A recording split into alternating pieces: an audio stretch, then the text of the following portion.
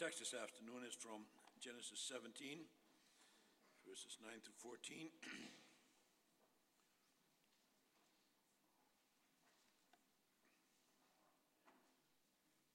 And God said to Abraham, "As for you, you shall keep my covenant, you and your offspring after you, throughout their generations.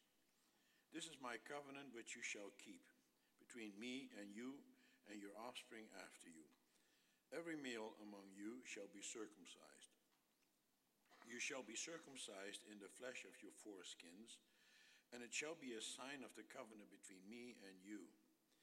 He who is 8 days old among you shall be circumcised, every male throughout your generations, whether born in your house or bought with your money from any foreigner who is not of your offspring.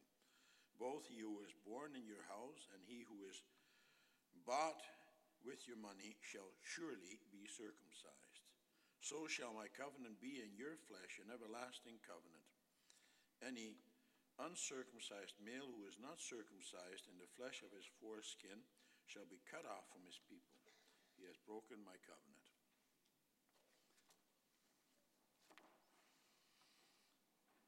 After the sermon, we will sing in response from Psalm 25, stanzas 5, 7, and 10.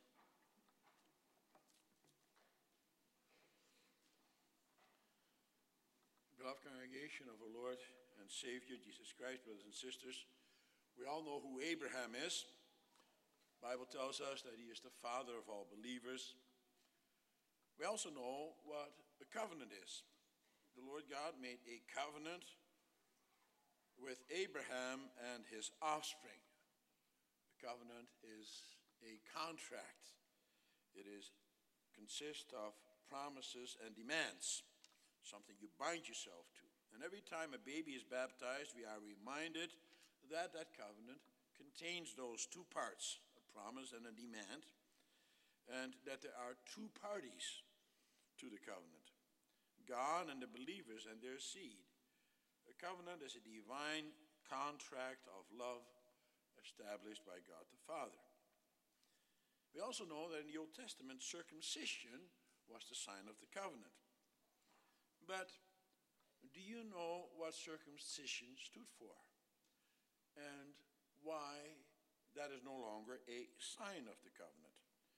Do you know exactly what it signified? And do you know why it is still important for us to know that today? Well, that's what I will preach to you about this afternoon. The theme is, with circumcision, the Lord God opens up the way to him. And then we will see that circumcision is, in the first place, a sign of the covenant. In the second place, shows the extent of the covenant. And finally, in the third place, points to the fulfillment of the covenant. First, then, we will see that circumcision is a sign of the covenant. As I said, Abraham is known to us as the father of all believers. During his lifetime, the Lord wanted Abraham to depend on God alone, to trust in him. He had to depend on him, and he told him to leave his country and his family and to go where he would show him. He had to trust in God and believe him, and he told him that he would make him the father of many nations. Now, prior to this passage in chapter 15, we read that the Lord God took Abraham outside and told him that he would make his offspring as numerous as the stars in the sky. And Abraham believed, and the Lord reckoned his faith to him as righteousness. But now we are some 23 years later. Abraham is 99 years old. He still does not have an heir. He and Sarah are childless. Nevertheless, Abraham must continue to believe the promise of the Lord that he will give him children through his wife, Sarah, and that he is going to make him into a great nation. To continue to believe, that's hard, especially if you don't see any evidence of God's promises being realized. you need assurance. By now, humanly speaking, it was well nigh impossible that Abraham and Sarah would be able to have a child, at least humanly speaking. And it is for that reason that in chapter 17, the Lord speaks to Abraham again.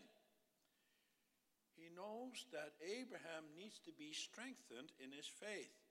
He wants Abraham to be told again of his covenant ways, how God alone is the one who gives life, both physical life and eternal life, that he is the God of miracles. Everything is possible with him. But Abraham also has to understand that God realizes his promise in his way and in his time. That's hard for us mortals to deal with. It's hard for us to wait. And that is why here in this chapter, the Lord gives him a sign of his covenant promises. And he gives him the sign of circumcision. Abraham needs a signpost, something physical that he can clutch onto, something that keeps reminding him of the certainty of God's promises. We all need that. But he also had to respond to God's promises. He was given God's blessings, but he must also be a blessing. He must walk in the ways of the Lord. And so here we see the elements of a covenant already, a promise and demand. But time and again, the Lord God renews that covenant with Abraham. In chapter 15, just after his defeat of Kedorlaomer and the kings who were with him, the Lord God seals his covenant by going through the blood of the animals which had been cut into two. In this way, he confirmed his covenant with Abraham. But now in chapter 17, the Lord adds another dimension to the sign of the covenant. He now adds the sign of circumcision. The act of circumcision as such was not new to Abraham. It was already known to the people of the ancient Near East of Abraham's day. Virtually all the nations around already practiced circumcision. Only the Mesopotamians, from which Abraham himself came, and the Canaanites in the land of Palestine, among whom Abraham now lived, did not practice this rite. But no doubt they were also familiar with that custom, for they were aware of each other's practices through the contacts they had with each other. For that reason, it was not necessary for the Lord to tell Abraham how exactly to perform the circumcision rite. Abraham could find that out easily enough from the slaves who were part of his household. For among them were also Egyptians who widely practiced the rite of circumcision. Think, for example, of Hagar, who was an Egyptian. Yet the Lord does add a totally new element to circumcision. For now he ties circumcision to his covenant promises and demands. As we know from archaeological records in the ancient Near East, circumcision had a completely different purpose. With them, the practice was closely tied to marriage. It was done to prepare a young man for marriage. He was circumcised in order to remove any possible hindrance to intercourse, and thereby to prevent any hindrance to bring forth offspring. And it was the task of the future father-in-law to perform the rite. Therefore, in the ancient languages of that day, the father-in-law was referred to literally as the circumciser. The heathens believed that when the father-in-law removed the foreskin of his son-in-law, that then an obstacle to the creation of life would be removed. Of course, today we know that circumcision is not necessary. It's not a necessary medical procedure to produce children. If it was, then the Lord God would not have abolished the practice in the New Testament. And also, the medical profession of today would require it of every male boy. But the point is that In the ancient Near East, the people believed that circumcision removed the obstacle to normal marital relations and that it facilitated the creation of life. But now, look at how the Lord God makes that concept, that new element in the covenant, clear to Abraham. For what does he do? Well, first he commands that all males in Abraham's household are to be circumcised, not as a preparation for marriage, but as a preparation for the Lord. And for that reason, the Lord does not want the males to be circumcised at the time just before their marriage, but already at the tender age of 8 days old. He wants all the males to be circumcised when they are barely out of the womb. In this way, the Lord God shows that he is the creator of life, and that if there are any obstacles to life, that he is the one who removes those obstacles. The openings and passages to life are totally in his hands. This is an especially important message for Abraham at this time of uncertainty. For the Lord God had given Abraham the promise of new life. He had promised him a son. Indeed, he had promised him more than a son. He had also promised to make him the father of many nations. Yet, at this point, he was still without offspring. Oh, sure, he had Ishmael as his son, but ultimately, blessing of the Lord would not come through Ishmael, but through a son brought into the world through Abraham and Sarah. He would do that even though they are right now in an advanced age. In Romans 4 verse 19, it says that at this juncture in his life, Abraham's body was as good as dead. Oh sure, after the death of Sarah, he would still have 6 more sons by his second wife, Keturah, as we can read in Genesis 25. But Sarah was certainly beyond childbearing age. Her womb was dead, as it says in Romans 4. Humanly speaking, both Abraham and Sarah were no longer able to have children. And it is in that regard that they were as good as dead. Physically, they were beyond childbearing years. And now God wants to show to Abraham that life does not depend on man, but that life depends on God. It's something that you and I must believe as well.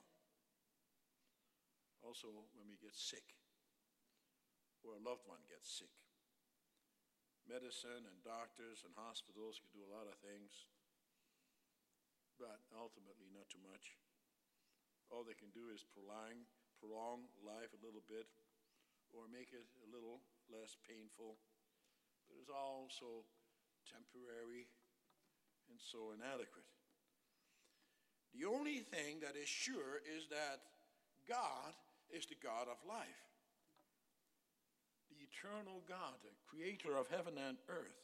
He is the one who creates life, and he is the one who sustains life, and that is something that Abraham had to learn.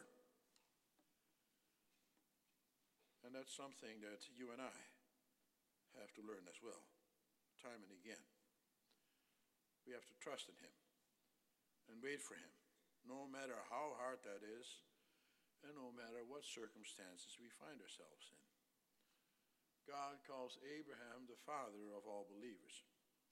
He calls him that because of the covenant that he made with him and which extends to all generations who believe.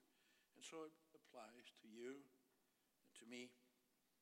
The sign of the covenant is a reminder that not only earthly life depends on the Lord, but also, and most importantly, eternal life. And you receive that through faith. And now we get to a deeper understanding of circumcision. As I said, the way of eternal life is only through the Lord God. Abraham is blessed not so much because of the physical offspring. No, he is blessed because of the spiritual offspring. That is why he is called the father of all believers. Through Abraham, the seed of the woman, as announced in paradise after the fall into sin, would continue. And And you know to whom the seed of the woman ultimately referred, don't you? Ultimately, the seed of the woman would culminate in the birth of Christ. He would be the head of the church, which is the gathering of true believers. The covenant is not made in the first place through the flesh, but through faith. And therefore, it's not an automatic thing. And so the church does not grow and increase through the opening of the womb in the first place, but through the opening up of God's word. He comes to us with his word of promise. He says to us, to you, to me, as he does to Abraham, that he is our Father and that we are his children through adoption. He comes to us with the promise of eternal life. His promise comes through God alone. Our lives are not in our own hands or in anybody else's hands. Only he can give physical life so that members of the church are born who can have a special relationship with God through faith. Without faith, ultimately, there is no life. Whereas the pagans believed that an obstacle to life is removed through circumcision, God shows in circumcision that life is in his hands and that he only can remove any obstacle to life. Life is not in the hands of man. It's in the hands of God. That's why he makes circumcision a sign of the covenant. He also gives us the wonderful news that his covenant is everlasting, time and again. You hear that in Scripture.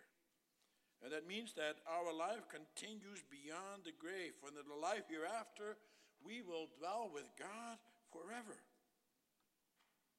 We can taste his presence now. He is among us right now if you open up your heart to him.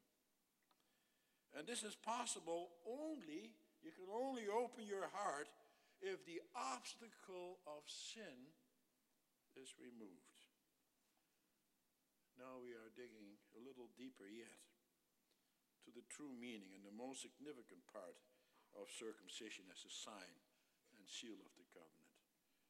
Circumcision, brothers and sisters, has to do with the removal of sin. It points to the restoration of life with God. Isn't that also what he promised? He promised time and again that he will remove the obstacle of sin through the shed blood. And you know what the shed blood points to, don't you? It points to the blood of Christ. You see, brothers and sisters, with circumcision, the foreskin of the male reproductive organ would be removed and thrown away. Why? Well, the removal of the foreskin symbolizes the removal of sin. In this way, circumcision looked forward to the coming of Christ, who would remove the sin of the world. For what is the obstacle to eternal life? Sin. Sin is the obstacle to life.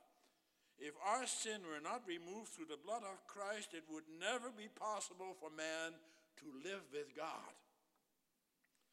And for that reason, blood also takes on such a deep significance in the Scriptures. In the Old Testament, the blood of the animals had to be shed in a sacrifice acceptable to God. Blood would have to be shed to point to the removal of sin.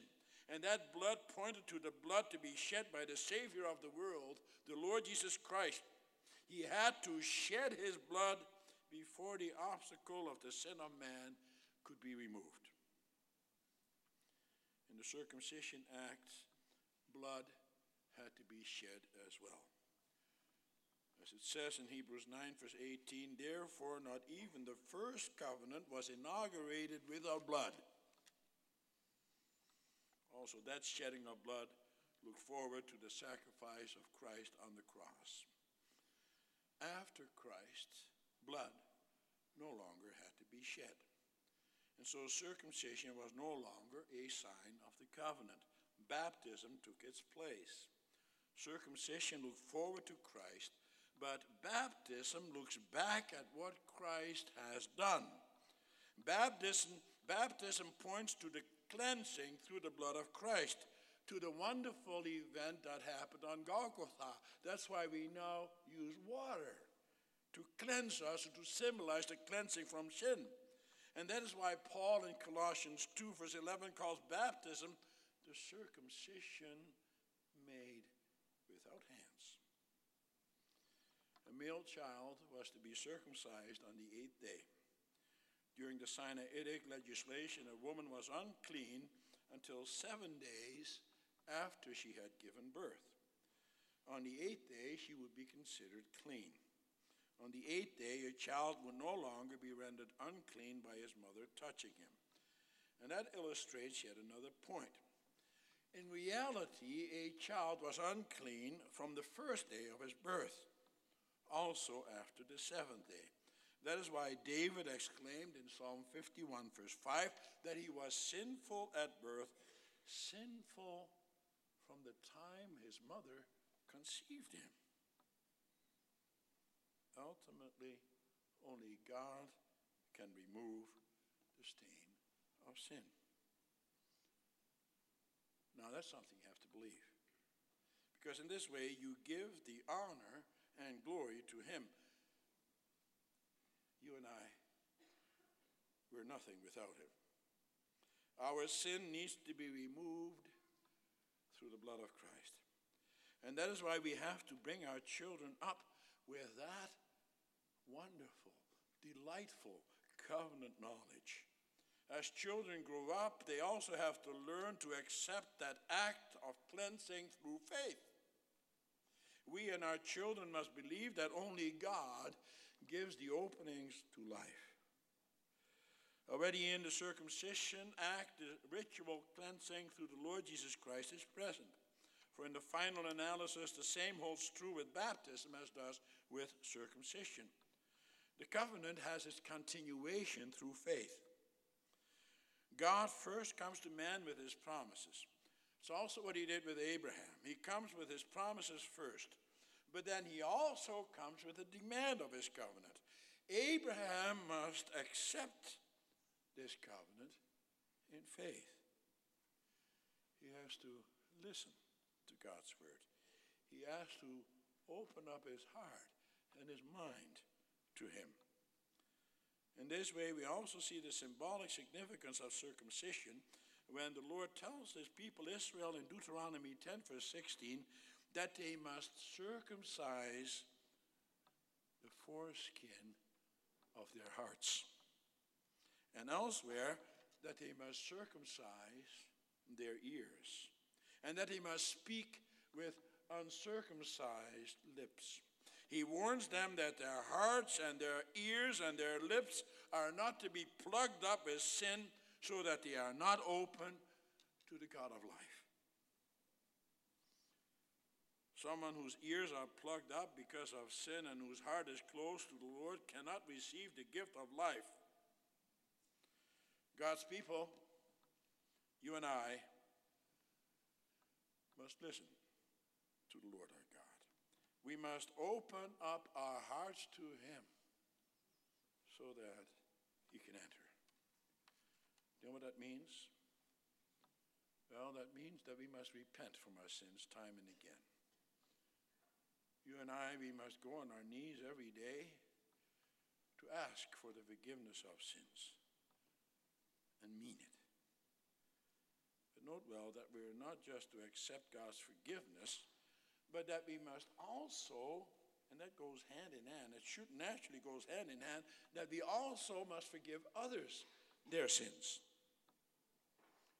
Isn't it true that when you and I, when we pray, we often just pray for the forgiveness of our sins? But the Lord Jesus time and again teaches us, as he does also in the Lord's Prayer, the perfect prayer, that we must forgive the sins of others. Forgive us our sins as we also forgive those who sin against us. The great need to be cleansed by the blood of Christ should make us humble. It should remind us of God's great mercy to us. It should remind us of his great love for us. For the Lord God does not want you and me to harden ourselves in our sins. By having us deal with the sins of others in a merciful and compassionate way, he gives us an inkling of what it means for him to forgive us. When you do that, you have to sacrifice something. Your hurts, the damage that has been caused. It's nothing compared to what it cost God's Son to forgive us. The covenant is not just with individuals, it's with God's people. And because of the blood of Christ, we are a forgiven community. It says in our text that every male child had to be circumcised. It included all those who were bought with money from a foreigner. And here we also see the extent of the covenant. The second point. Abraham was the head of a very large household. He had many slaves who were under his jurisdiction. He was responsible to them as a father is responsible to his own children. In extending his covenant to his whole household, we see the great mercy of God. He uses Abraham to be a blessing to all those who are under his roof. He makes a covenant with all of them. And in this, the Lord again shows that the covenant does not depend on the flesh, but on the good pleasure of the Lord God alone. He uses Abraham to extend his covenant to his whole household. But by giving the promise to all who are under Abraham's influence, he also gives a great responsibility to Abraham. Abraham has to also bring them up in the way of the Lord. It's not just a ritual that you perform. No, he has to be an example to them. He has to show them and teach them how they are to walk with God in faith. God's promises never change. But when the Lord comes to man with his promise, man also has to accept that promise in faith. If you do not accept that in faith, then you exclude yourself from the covenant, then you exclude yourself from God. We see that happen later on with Ishmael. He too had to be circumcised along with the rest of them. But later on, he ridicules his brother, his half-brother Isaac. He laughs at him. He does not want to accept that the Lord determines how we would be saved and by whom we would be saved. So in reality, Ishmael denied the Christ, the anointed one from the Lord. Ishmael too could have been saved through the covenant, but he did not want to accept God's promises of true life through faith in God. He did not accept the fact that only through Isaac can he too be part of the covenant. It says in the text that only the males received the sign of the covenant. Does that mean then that the women were not included? Well, that's certainly not the case. God considered it to be sufficient that the promise of the covenant be extended to the woman through the man. And this had to do with the special position the woman held in the Old Testament. It's not so that a woman in the Old Testament had an inferior position to man. A woman is equal to man, also in the Old Testament. But the position of the woman is different. She had a different role in the history of redemption, a very important role. She would be blessed through the children she would bear. Ultimately, she would be included through Christ. For through Christ, the promise of eternal life extends to her as well as the males. And now we have the fullness of the promise of Christ. Brings us to our final point. After the death of Christ, circumcision as a sign of the covenant was abolished. There was no longer any need to shed blood. Christ's blood was sufficient for all. And furthermore, Christ removed any obstacle which prevented men from being adopted as sons. He removed the obstacle of sin. He opened the way to life, true life to him. We might say that Christ's whole work of redemption was circumcision work, wasn't it? And indeed, that is also how the scriptures refer to it. Christ's death is the covenant circumcision which has set us apart to eternity to God. The cross took away the foreskin of our sin. And that is why we read about salvation in circumcision terms. Think about Romans 2, verse 28 and 29, where it says, "For no one is a Jew who is merely one outwardly, nor is circumcision outward and physical.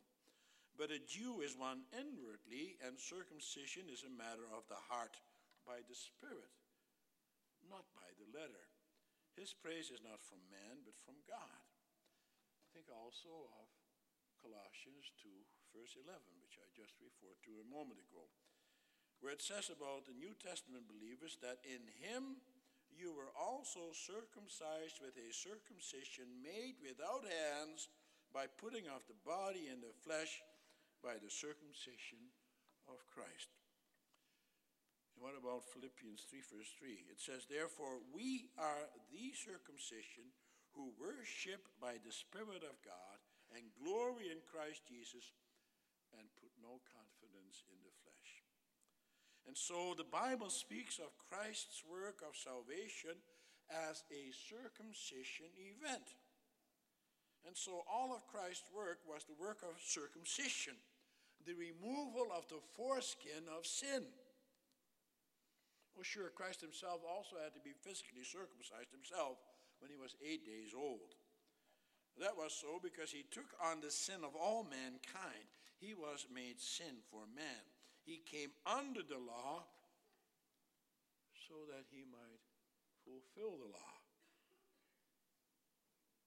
For that reason, Christ was also cut off from his people. And he was cut off from God when he hung on the cross, and he cried out, my God, why have you forsaken me?" Brothers and sisters, Golgotha was the ultimate circumcision event. And that is where our Lord and Savior dealt with sin in a most radical way. By doing away with sin, Christ was totally faithful to the covenant. He fulfilled the demand of the covenant and the promise of the covenant. And now, you and I, we too, are part of the covenant through faith. We must believe that Christ died for our sins. And we must put our faith into action. We must not want to have anything to do with sin. Our hearts and our ears must not be plugged up with sin, but they are to be circumcised in Christ. We must believe that Christ has removed all the obstacles for true life. And so we, as covenant children, have to show our thankfulness by submitting to God's covenant law. You see, Abraham and his household could not just receive the covenant sign and then just sit back and relax. No, Abraham had to accept the covenant in faith. And he had to put his faith into action. And he had to instruct all those who were part of his household in the ways of the covenant. Receiving the sign of the covenant, brothers and sisters, brings with it tremendous responsibilities. Also for you and me today. We too must instruct our children in the way of the Lord, and to have them instructed therein. That does not just mean that we read our Bibles at mealtime and pray and send our kids to a Christian school and to catechism classes. It's all necessary, of course. But that goes without saying. When the children were baptized, we as parents promised to instruct them and to have them instructed in the doctrine of salvation. We have to live up to our promises. But it's much more than that. To teach them properly, we must also be examples of faith, living examples. Our children have to learn from us what it means to trust in the Lord and to walk in his ways. They must see from us that we are not anxious about what tomorrow will bring, but that we are at peace. knowing that God will take care of us, that he will provide for us. They have to see from their parents that we are satisfied human beings, glad for God's material and spiritual gifts, not grumblers who are never satisfied and who find fault with everyone and everything. Our children must also see us walking humbly with God in the realization of our sins. We must walk humbly before our children. We must walk humbly with others.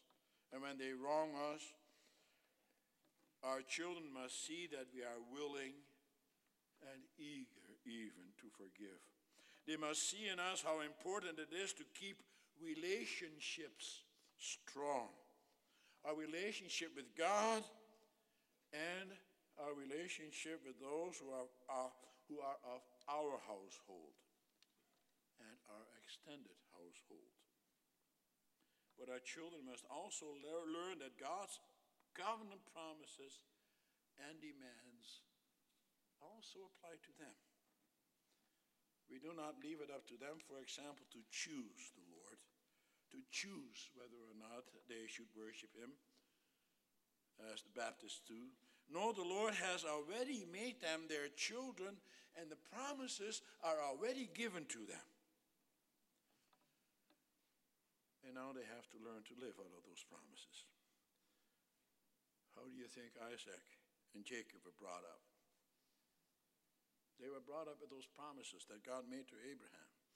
To be a covenant child means that you and I speak with circumcision lips and have circumcised hearts and ears.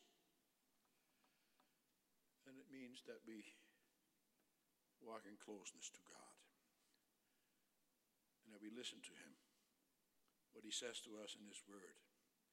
And in this way we can also be sure that we in our house will receive the blessings of the covenant. You'll be at peace. You'll have a peaceful family. And we can be sure that Christ's act of circumcision is also our act of circumcision. Our sin has been removed through the blood of Christ. The way to God, the way to life has been opened up. That's the blessing of the covenant. Isn't that wonderful? A greater gift man could never receive. Amen.